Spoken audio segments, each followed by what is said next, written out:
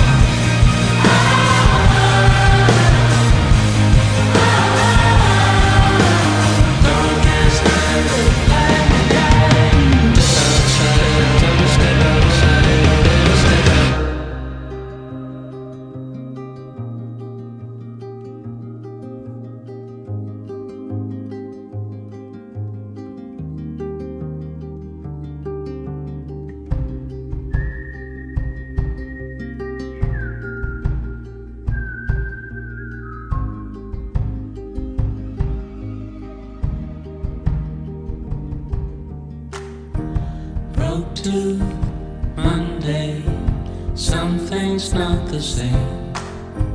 Blank head, crossed eyes, sweep the floor. Feel your presence, in your absence, shut the door. Oh, oh, oh, oh, oh, oh, oh. House on fire, leave it all behind you. Oh, oh, oh, oh, oh. Dark as night, let lightning guide you.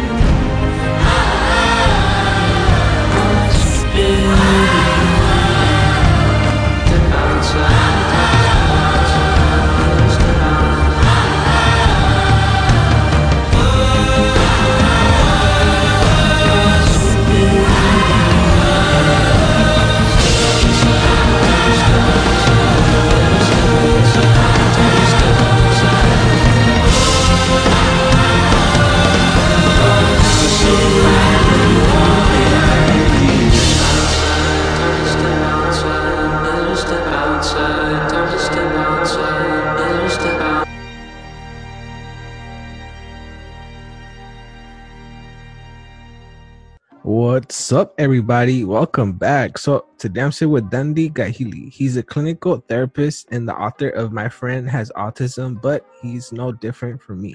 And he's just came out with the second book, I Am POC. So first of all, how are you? I'm good. And the book is actually I Am Me POC. Oh, I Am Me POC. Sorry, I didn't write the me down. Sorry about What that. is? So first of all, my first question out the gate, I like to get to know you. So but before that, actually, so how are you? You're a therapist, and in my opinion, like people in the health field are the hardest, like when either you're a doctor or a nurse and you get sick, they're the hardest ones to, they worry the most. And as a mental, like somebody that works with therapy, like right now with these issues that we're facing, like mental health is something that's very important. So I want to know how you're doing with all that. Yeah, so I mean, it's been a lot these last 3 months. With the quarantine, the shelter in place, then the protests.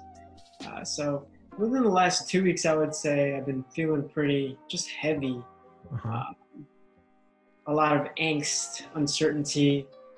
I would say during the first 2 weeks of quarantine, I was fine. I was, okay. As a professional, I got to work from home. I was conducting sessions via telehealth. So what that is basically just a video call between me and the client. Most of my clients are children right now. I do have a couple of adults. So it was fine the first 2 weeks, but then it became isolating. So working from home, I was not around people. I was, sometimes I was by myself if my partner wasn't here, and I would be doing work, but I wasn't interacting with, my colleagues if I was in the office. If I would have been in the office, I would have been talking to my colleagues or my supervisor or just seeing people walk around. But working from home has been isolating, and it's a lot for a mental health clinician, a therapist, because we are in the helping field. So we're helping individuals increase their positive mood or get over depression or recover from trauma. But as we, the clinicians, are going through our own angst or despair throughout this quarantine, and we're experiencing isolation, we're experiencing our own sadness, our own grief and loss, we become, I can only speak for me, but I've become more, more aware of focusing on my own self-care so I can sustain and increase my own positive mood. So I felt like that was a lot.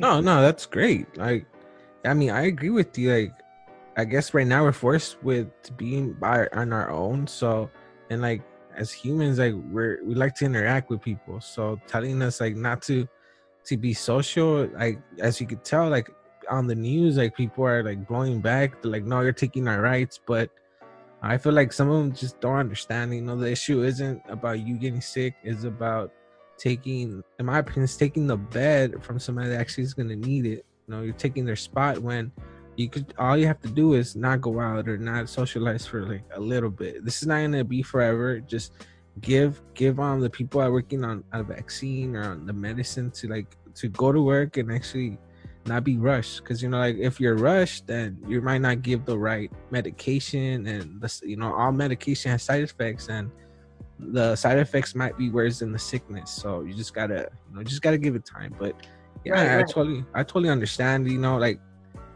also like I want to know how it's affecting the population. I know you said you work with children and adults, but like how is it affecting the children? You know, like seeing what's going on with the protest and just them not being able to socialize with their peers at school. You know, that they like right now they're doing their schooling through Zoom, or their parents are teaching them, but how is it affecting them? Yeah, I mean it's affecting my kids, my clients who are children. It's affecting them in different ways. So some, you know, aren't too aware of the situation. They're just aware of like there's a virus out there that's pretty dangerous, or that the protests are happening and that's dangerous.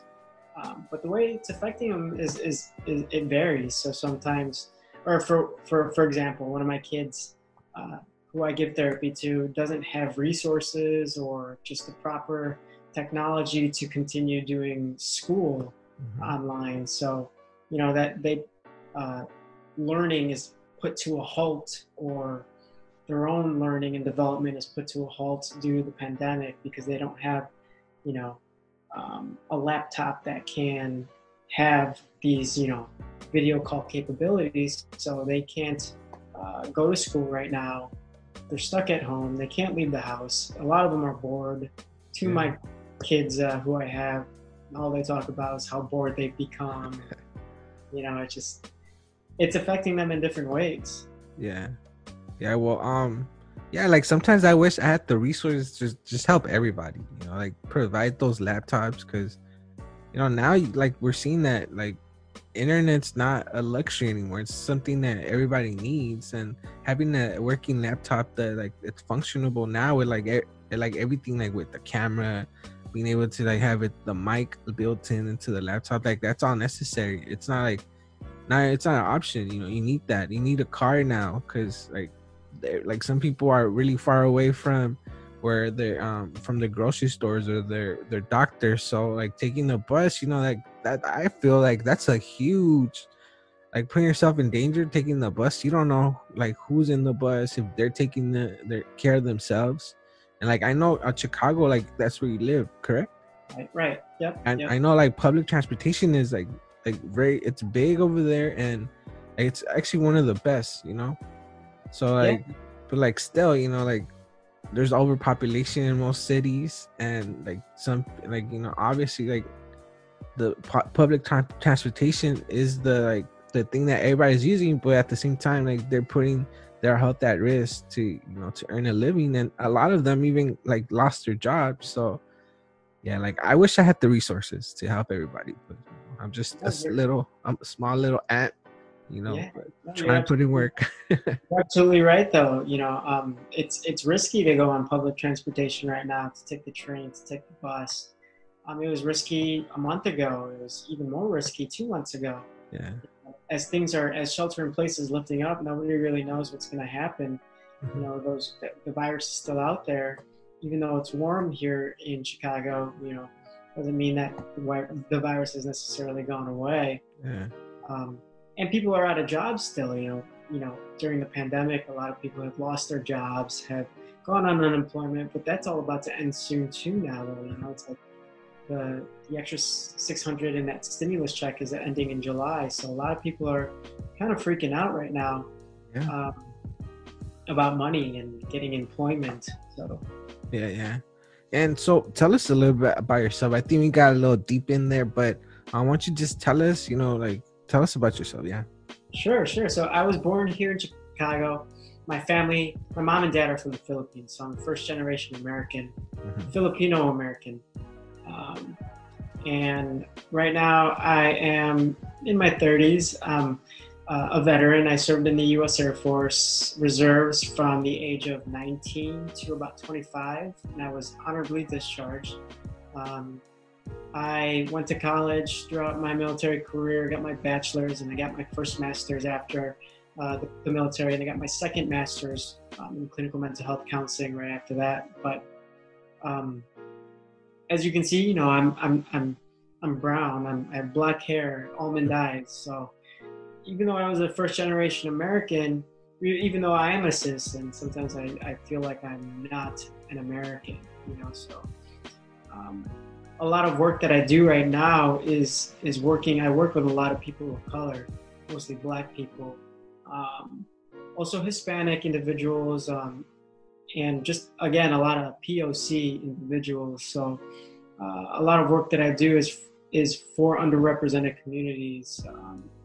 When I was in grad school, I used to also I worked for a nonprofit around the city in the area that catered or that served LGBTQ individuals. So I feel like I'm a well-rounded clinician when it comes to marginalized communities.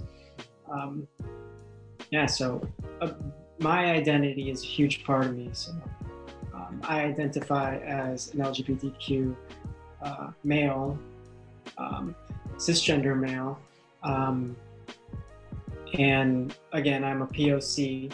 So yeah, I mean, I feel like even during this time, I'm more aware of my differences. I'm more aware of my identity. I'm more aware of my brown skin, my black hair, especially throughout these protests. I'm more aware of basically that I'm different, that I'm not white, basically.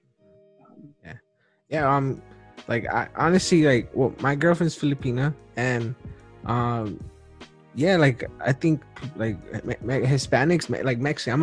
I'm Mexican, so like Mexicans and Filipino, like we're so close, like we're so similar. Right. Like our foods are basically like the same. You guys have like your the names for your foods are this like in Spanish basically, and I think it's because you guys got colonized, I think, by the Spaniards, right? Right. So like that's why we're so similar. But yeah, I mean, when you think POC, you like over here at least, like you just think about Hispanics, but you kind of forget sometimes that like there's like everybody's in between, like Filipinos, like So yeah, like I mean I love Filipino food. So like if you got good food, I can't hate on you, and I'm not a hater, at all. So but like I guess my question is like, what got you into like what made you want to go into the military? Or So to be honest, what got me into the military was suppression of my own self, suppression of my identity. I thought going into the military would sort of be some sort of conversion therapy for me, where I thought it would masculinize me or make me into a quote unquote man. I thought I could work the gay out of me or get the gay yelled out of me by drill instructors. So I had a really hard time growing up in a family that's very conservative and very ethnically, I guess, pure, culturally pure, where being gay was not accepted. So my intention was to go into the military, hopefully, turn straight, and then hopefully, or again, my intention was to hopefully turn straight and then find a woman that I can marry and live my life as a straight man. But that didn't happen. So I ended up doing a 6-year enlistment. But during that 6-year enlistment, I feel like I learned a lot about myself. And then I did come out of the closet while I was in the military, because I started to become more comfortable with who I was. And it led me to where I am today. Yeah, and I mean, I guess it was a good thing because you started like getting confident of who your real identity, So once you came out, you found out, what, like there's really no changing. This isn't something I could choose to do or or how I feel, and that's great. I mean, that's great. Even though I'm sure it wasn't hard being a person of color, and on top of that, being queer, it like can you tell us about your experiences with that, like being a person of color and queer on top of that? Absolutely, absolutely. So I like to think of any kind of label that's not normal. So, like if you're not straight, if you're not a white man, if you're not, you know, quote unquote normal, you receive a layer or a barrier. So every other label that you are, you get like a glass ceiling. Mm-hmm. I'm not sure if you've heard that term, but a glass ceiling is basically an imaginary ceiling that prevents you from achieving something. So being a person of color, I had to, you know, do extra to prove who I was, to prove my competencies or my abilities to my employers. You know, being gay, I had to act a certain way so that people wouldn't discriminate about me being too effeminate or me being too flamboyant. So I had to act a certain way, especially when I was in the military.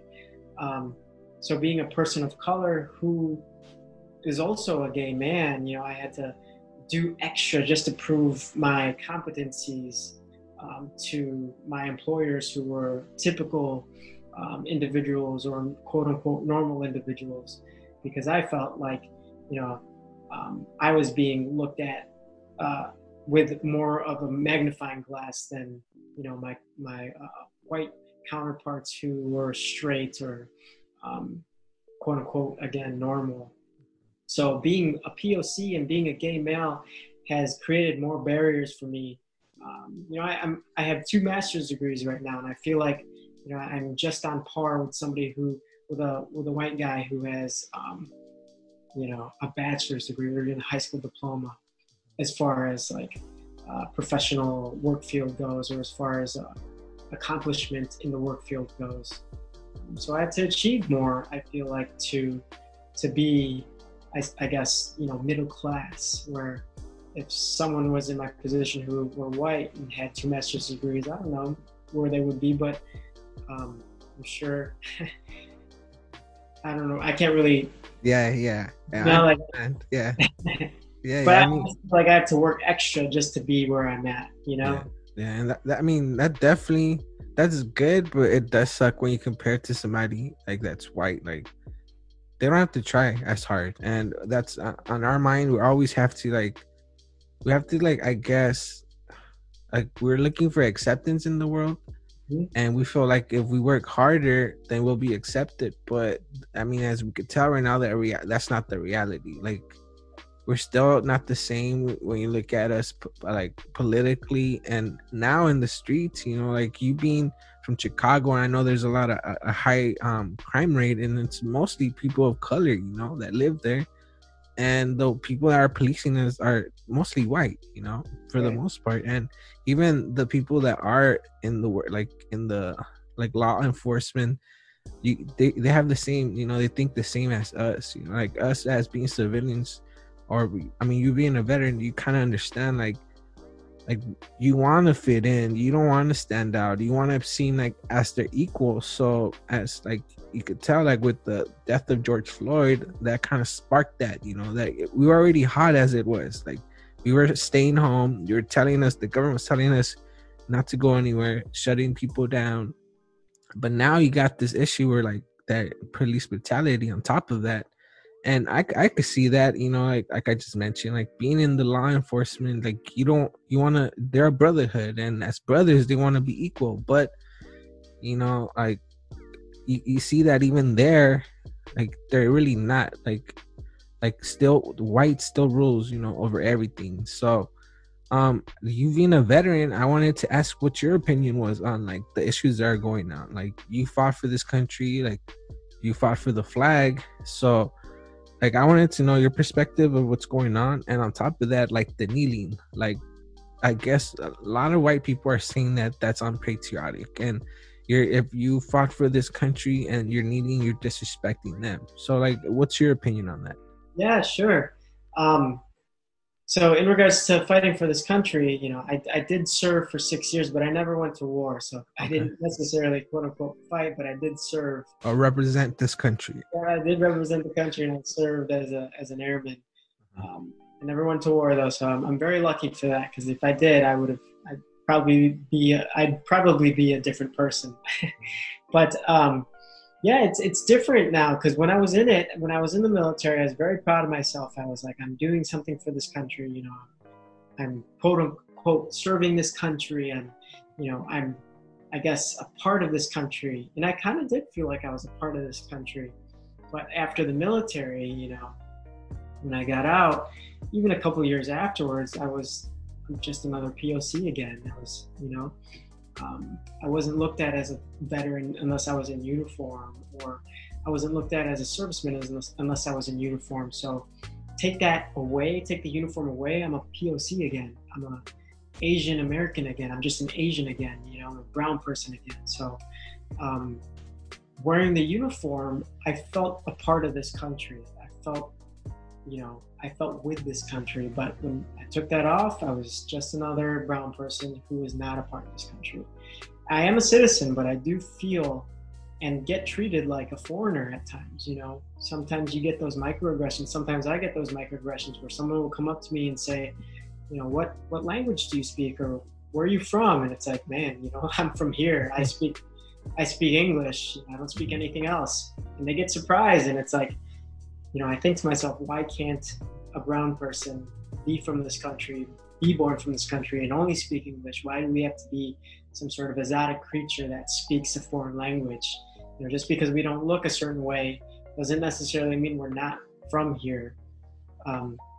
So I started, you know, coming into my own after the military and realizing, you know, like even though I was born here, I'm not necessarily treated like I was from here. So I started putting my patriotism, I guess, in the closet, I would say. You know, I was starting to come out of the closet, literally.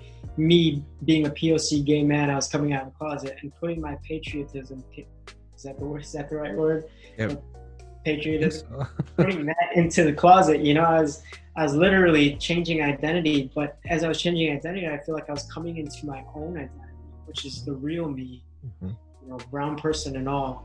Again, I was putting that uniform literally into the closet, and I was coming out of the closet as my own, you know, person, is who I really am. So when I look at that kneeling, like Colin Kaepernick, when I look at that, you know, taking a knee and protesting against the flag, you know, I kind of, I resonate with that. It's like, me a person of color, served this country, was willing to go to war for this country. The country kind of treats, not saying everyone in the country, but the majority of people in this country treat brown people, black people as foreigners, or not, you know, people that don't belong here. So when that whole thing, when Colin Kaepernick took a knee, I, you know, I was all for that. I was like, even now, like when I was in the military, I would put up the American flag in my bedroom, you know, but now it's like, I don't identify with that. I don't resonate with the American flag. I am a citizen again, but I don't resonate with being from this country. You know, I have roots from the Philippines. My parents are from the Philippines. I'm a Filipino before I am an American. So yeah, I do. I have put away my nationalistic ideas after the military, especially just being who I am and being treated the way that I was. Nothing bad, just, you know, just the microaggressions again, just feeling othered all the time. So. Yeah, I mean, yeah, that definitely, like, I mean, I can't say that I could relate because I didn't fight or I didn't enlist, but yeah, I mean, I understand that. Like me, you don't have an accent at all. Like I have an accent. I was born in this country, but when I speak, I get the same thing just because like how I look, and I'm a little bit like it's kind of like if I shut my mouth, then I could pass for white a little bit, just a little bit. But I mean, once I open my mouth, they're like, okay, well, you're definitely not from here. Like you don't speak like us, and that sucks. Like I mean, I was born here. Like what makes you better than me just because you're like lighter than me and you speak better? Like at the end of the day, like we're all equal here, or that was what this country stood for to begin with. Like, but I guess somewhere it changed when like people started getting more power and wanting more power over others, and when they saw that they needed like this country was built on slavery, basically, or oppression. So I guess they know that like we need to keep them oppressed so they could work harder for us and we could get more from them. So it's a sad thing, but like hopefully it changes. With everything that's going on, and like taking the knee is like a micro protest. It's a little thing. Like it's not bothering anybody, but it's sad that it took people to riot and to do all this. But I mean, if you look at it, like it kind of worked. You can't say it didn't, because people like laws are being changed as we speak. Money's being taken from like police and being funded for other things that are also as important, like education, mental health, and things like that. That it's gonna benefit the community. Where the police was like, I mean, it started as like a wrangler for African Americans, for like slaves, basically. And when you look at how it was built on hate, and we still keep it around, like this is something that was built on hate. We need to find something that, like, not saying that to completely get rid of the police, but maybe give them like different departments where they specialize on certain things, and send out those police officers to help the certain situations. I feel like you're putting a lot on police officers, and it shows. Some of them can't handle the power, and they're abusing it, and they know that because they're supposed to stand out together, they're not going to get any blowback from the authority or from the government, because they represent the government. So, but hopefully it changes. I know, and I agree with you. The redistribution of resources and funds to other sects of society, to other areas of society. So taking, the term defunding the police, I like to think that means taking some of the funds that are given to the law enforcement and redistributing out to society resources to better serve the community. So okay. Yeah, well, let's get out of that topic. Like I think we were kind of deep. We dove in pretty deep. So let's talk about your first book, right? My Sure. friend has autism, but is no different from me. Right. Correct? So I when I got into the social services field, I worked at a school for children with autism. And prior to working with the school, I had no idea what living with autism looked like. So all I saw was what the media showed us, which was, just individuals with mental health issues. And to me, that was a little intimidating going into the field. So I didn't know what to expect.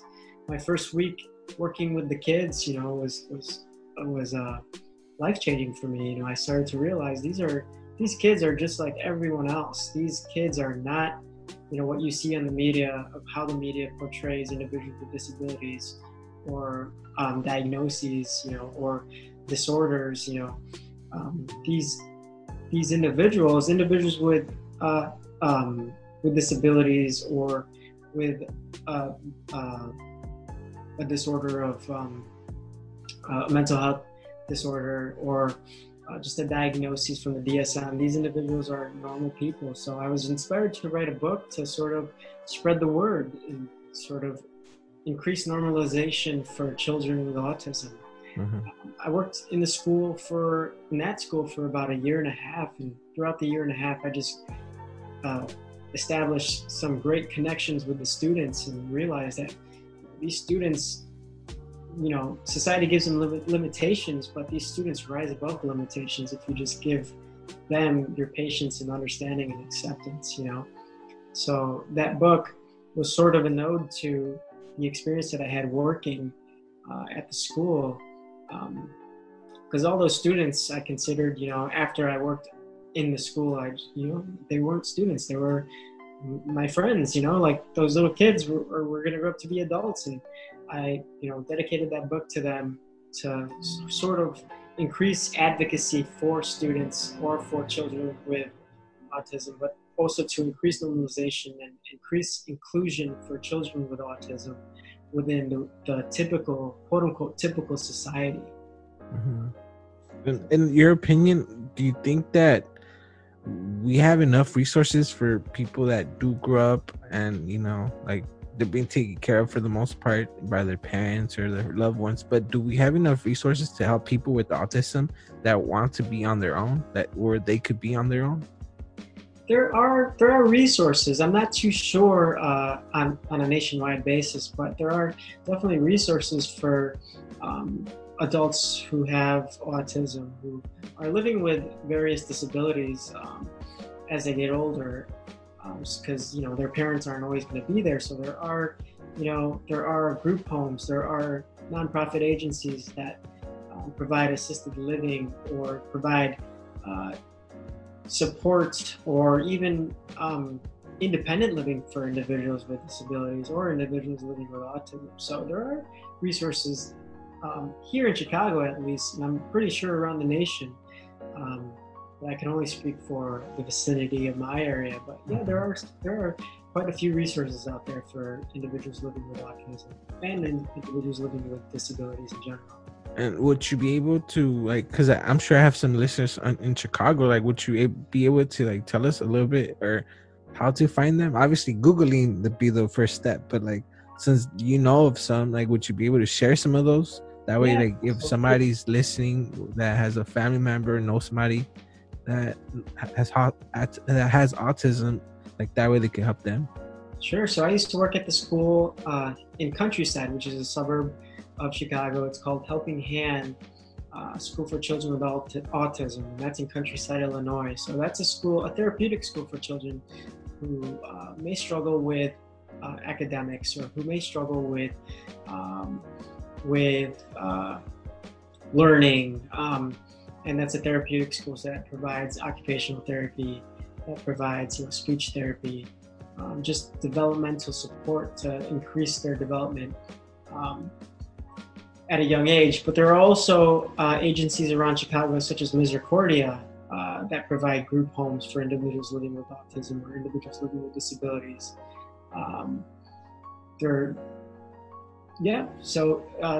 Another one is United Cerebral Palsy. So that's another one in Chicago, another agency in Chicago that provides services for individuals living with disabilities. But again, Google is a good resource. Asking your primary care physician, or even your local mental health agency. The place that I work for is called Seguin, UCP Seguin, Greater Chicago. And it's here in Chicago as well, that we serve individuals living with autism, but also individuals living with various disabilities, such as cerebral palsy, or again, autism. So. Yeah, well, anybody listening, if you know somebody or you yourself have somebody that has autism, there you go. There's some resources, and obviously Google. And I don't think I should tell you guys, because that's like the first thing you guys should do. But like, if you are somewhere in Chicago, I think you live in Illinois, correct? Correct. Yeah. So yeah, or in Illinois, like, take advantage. Right? Take advantage of those resources. So let's get to know Chloe. My bad. Chloe. She's the main character in your book, I Am Me POC. So tell us about Chloe and about the book. Sure. So Chloe is actually my niece. She is my second born niece, my sister's daughter. Sorry. I have 2 nephews and 2 nieces. Chloe is the second oldest. And I was inspired to write this book because of my own experience being a POC, but also inspired by the clients that I work for, and also by my nieces and nephews. So basically the book is called I Am Me POC, and it's about a little girl named Chloe. The character is based off my niece, who has just amazing goals and aspirations, and basically Chloe can do anything. She can dance and sing. She can do anything that anyone else can do, so the book is basically just sort of to increase representation for people of color, but to also inform others that just because they have a different skin color than the norm or typical American or individual living in America, just because they have a different skin color or color of skin, that they are no different than, you know, a white person or someone who identifies within the mainstream culture. So this normalizes what it means to be a person of color, which really doesn't mean anything. It just means that you're a human being, you know? So in the book, Chloe has aspirations of becoming a doctor when she gets older, you know? So it's also trying to break that stereotype for people of color, because we see, you know, the media puts people of color in various categories. So, you know, if you're black, then you are automatically going to be an athlete. You know, that's one stereotype. If you're Asian, you're automatically going to be good at math. If you're white, you're going to be a lawyer. You know, so in this book, it kind of hopefully breaks down that stereotype of, you know, for people of color.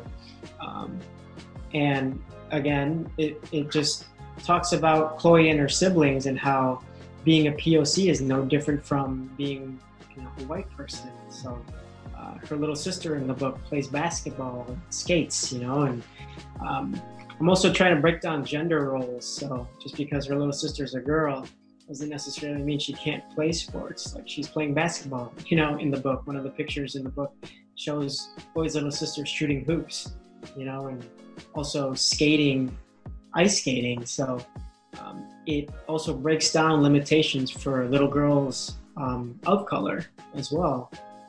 And so like, what do you hope to accomplish with this? Because I know you're like, this is pretty much towards kids. So what do you hope to accomplish within like children? Yeah, so what I hope to do is I hope to really just normalize diversity at a young age. I'm trying to help children and their families talk about diversity at a young age, so that when they get older, so when these kids do get older, they are A, not afraid of being a person of color in society, B, are open to other people of color, but I'm also trying to increase advocacy for people of color as well. So the term person of color is a fairly new term. People usually call us minorities, you know, the mainstream culture calls us minorities. And that word minority is pejorative, so it has a negative connotation, saying like we are less than the mainstream culture, or we are less than the majority culture. So the book is kind of educational in the fact that it does, you know, outline what POC means, and it's a good abbreviation to identify a person of color, rather than using minority, or rather than using, you know, a pejorative term to identify someone in a marginalized, diverse community.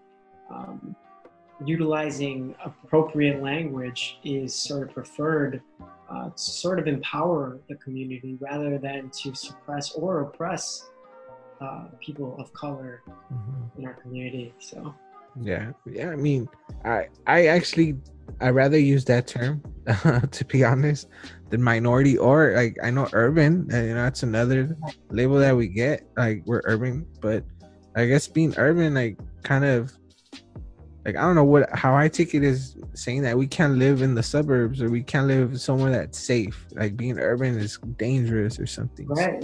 Yeah, I'd rather be I'd rather be labeled as POC than the other two, because yeah. Right. So, and I also know that you're gonna come out with a simple book on how to be, correct? Right, a simple book on how to be. Right. So tell us about that one, a little preview of what we could expect and what's about. So maybe the listeners want to get all three at once. So maybe you could tell us when it comes out. I don't know if you already have the date yet, but So I did release it this week, so it's out right now, but I'm not promoting it just yet, just because of the circumstances. But it is out there for individuals to buy, and it's based on my nephew who identifies as trans. And basically, a simple book on how to be is sort of a little guide for kids on how to be, and it's basically just to be an advocate, to be accepting, to be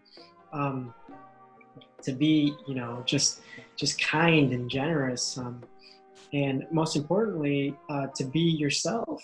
So at the end of the book, it's basically just, you know, the main character coming to terms on his identity, and accepting who he is, and just showcasing his identity to the world, and that identity is a trans identity. So it's a very non-conventional children's book in that it does represent the LGBTQ community, more specifically the trans community. It shows a lot of trans representation, especially at the end of the book. Mm-hmm. So again, the book is very non-conventional. It's not your normal children's book. It's sort of liberal in the sense that it's a trans affirmative children's book. So I wrote the book with the intention that there is no representation, or very limited representation, for trans individuals, for trans children, for children who identify as trans. So I did want to write this book to sort of show that representation for the trans community, more specifically the children who identify as trans in our community. And so, go ahead. No, yeah, and no, I'm sorry. You were speaking still. Oh no, and I was just also going to say that the book uses sort of, I don't know, I would say like a pun. So every word that should be spelled B-E is spelled B-E-E. So it's like the book is a simple book on how to be, and the word be is spelled B-E-E. It's just this thing that goes along with the illustrations. So. And I mean, I appreciate what you're doing. You pretty much you're hitting people with being comfortable with themselves, basically, on all aspects, and also understanding that if you're a little different, the case of my friend has autism, being like accepting of others, like they might, even though they might be a little different, they're still not, there's really no differences. Like they still function in this world just like any of us. They just have to do something different, and that doesn't make them different. It's just we all are different. Like we all like things, dislike things, and there's things that they like and dislike, and that's all that pretty much that keeps us a little different. But other than that, we're all human beings in this world trying to function. So yeah, I mean, in the end, we all bleed the same. Basically, we all bleed red. So we're all humans, just like you said. Yeah. And I mean, I do this book. I was gonna ask you if you were planning to do something with like queer or with identification. So I mean, this is a perfect book. So with this one, is this one available to the public? Right now, it's available. Yes. So it's currently on Amazon. You can find it on my website. Okay. But you can also search for it on Amazon. Yeah, so I bought the IME POC, but I'll because I'm gonna do a giveaway. I'm planning to do a giveaway, but in this case, I think you kind of assembled the what's it called, the Avengers, the stones, the Infinity Stones. I think you kind of assembled the Infinity Stones for how to be a person in this world. So I am gonna social just and so I'll get those 3 books. But I think the most important question out of like this whole interview that I want to ask you is kickball life? Is kickball life? Yeah, kickball life. Kickball? Yeah. Don't you play kickball? Yeah. Yeah. I do. I play kickball. Yeah, kickball is life. Yeah, so you're like a champion, right? You won a couple trophies. Yeah. Sure did. So like what got you into kickball, like especially as an adult? Like I feel it's pretty hard, like playing with other adults. Right. So as a therapist, what we do is we advocate for a community. We advocate to form a community, because when you form a community, you form connection among people. So when you form connection among people, you create happiness. So I preach that to a lot of my clients, especially when I worked at Center on Halstead, the agency for LGBTQ individuals. So then I thought to myself, I wanted to create a sort of community for my own self. So I found a league. It was a gay men's league, which I joined, and I met a lot of good people who I'm still good friends with now. And just joining that, playing sports as an adult really increases your positive mood. So it's just a hobby on the side. Yeah, well, that was my attempt of bringing some comedy or like, So yeah, so we're pretty much I'm out of questions. I think we've got to know you a little bit and what you do. Obviously, there's more layers to you, but I don't know if I missed anything that you want the listeners to know about you or what you do. Let them know before we end it. No, I think you touched on everything. You can follow me on Instagram, Dundee Hildy. I don't know. I don't want to spell it right now, but Yeah. You can find me on Instagram. Yeah, My name's pretty complicated, but No, yeah, and all your social media and your website where they can find your books, they'll be available. This is just an option, like maybe some like people are like audio, like they do things audio. I mean, I'm a person that likes to touch and do things, so it's just I'm trying to give them an option for them to if they want to spell it as they're hearing it, they can. But sure, all this, if you no, so I'll do that. I'll do that in the introduction. You don't got to worry about that. Yeah. okay, cool. Yeah. So I don't know if you have any questions for me before we end it. No questions. Just keep me posted on whenever it's going to be available to listen. So. Yeah. All right. So I end the recording, but I'll talk to you once. We're still gonna stay on the screen, obviously. Okay, cool. All right. Cool. Well, thank you guys for listening, and I'll talk to you guys in a bit. All right, guys. So that was the interview with Dundee Hildy. Hopefully, you guys enjoyed this episode. Like I said, you could follow him at Hildy on Instagram. That's DGUJILDE, and make sure you click on his link tree to find his books. I Am Me POC. My friend has autism, but he is no different from me, and his brand new book, A Simple Book on How to Be. So hopefully you guys, like I said, enjoy this episode. Make sure you add me at Let Me Know Pod on Instagram and Facebook. Make sure you leave me a 5-star review on iTunes.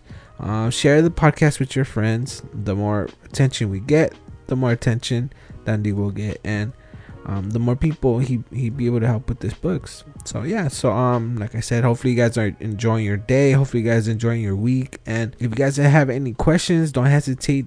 Send me a message on Instagram or Facebook, or you can email me at letmeknowpod@gmail.com. And if you guys would like to support the show financially, make sure you go grab a t-shirt at teespring.com/letmeknowpod and use the promo code letmeknow or podcast so you can save 20%. My suggestion is sending me a DM with the picture of the item that you want, and I'll get it at my rate. That way I can save you guys some money, and at the same time I get to know you and who is supporting the show. Alright guys, with all that said, hopefully you guys are having a great day, and make sure you go grab Dundee's book. And thank you guys for letting me be part of your day. Alright guys, so next time I'll see ya. Bye.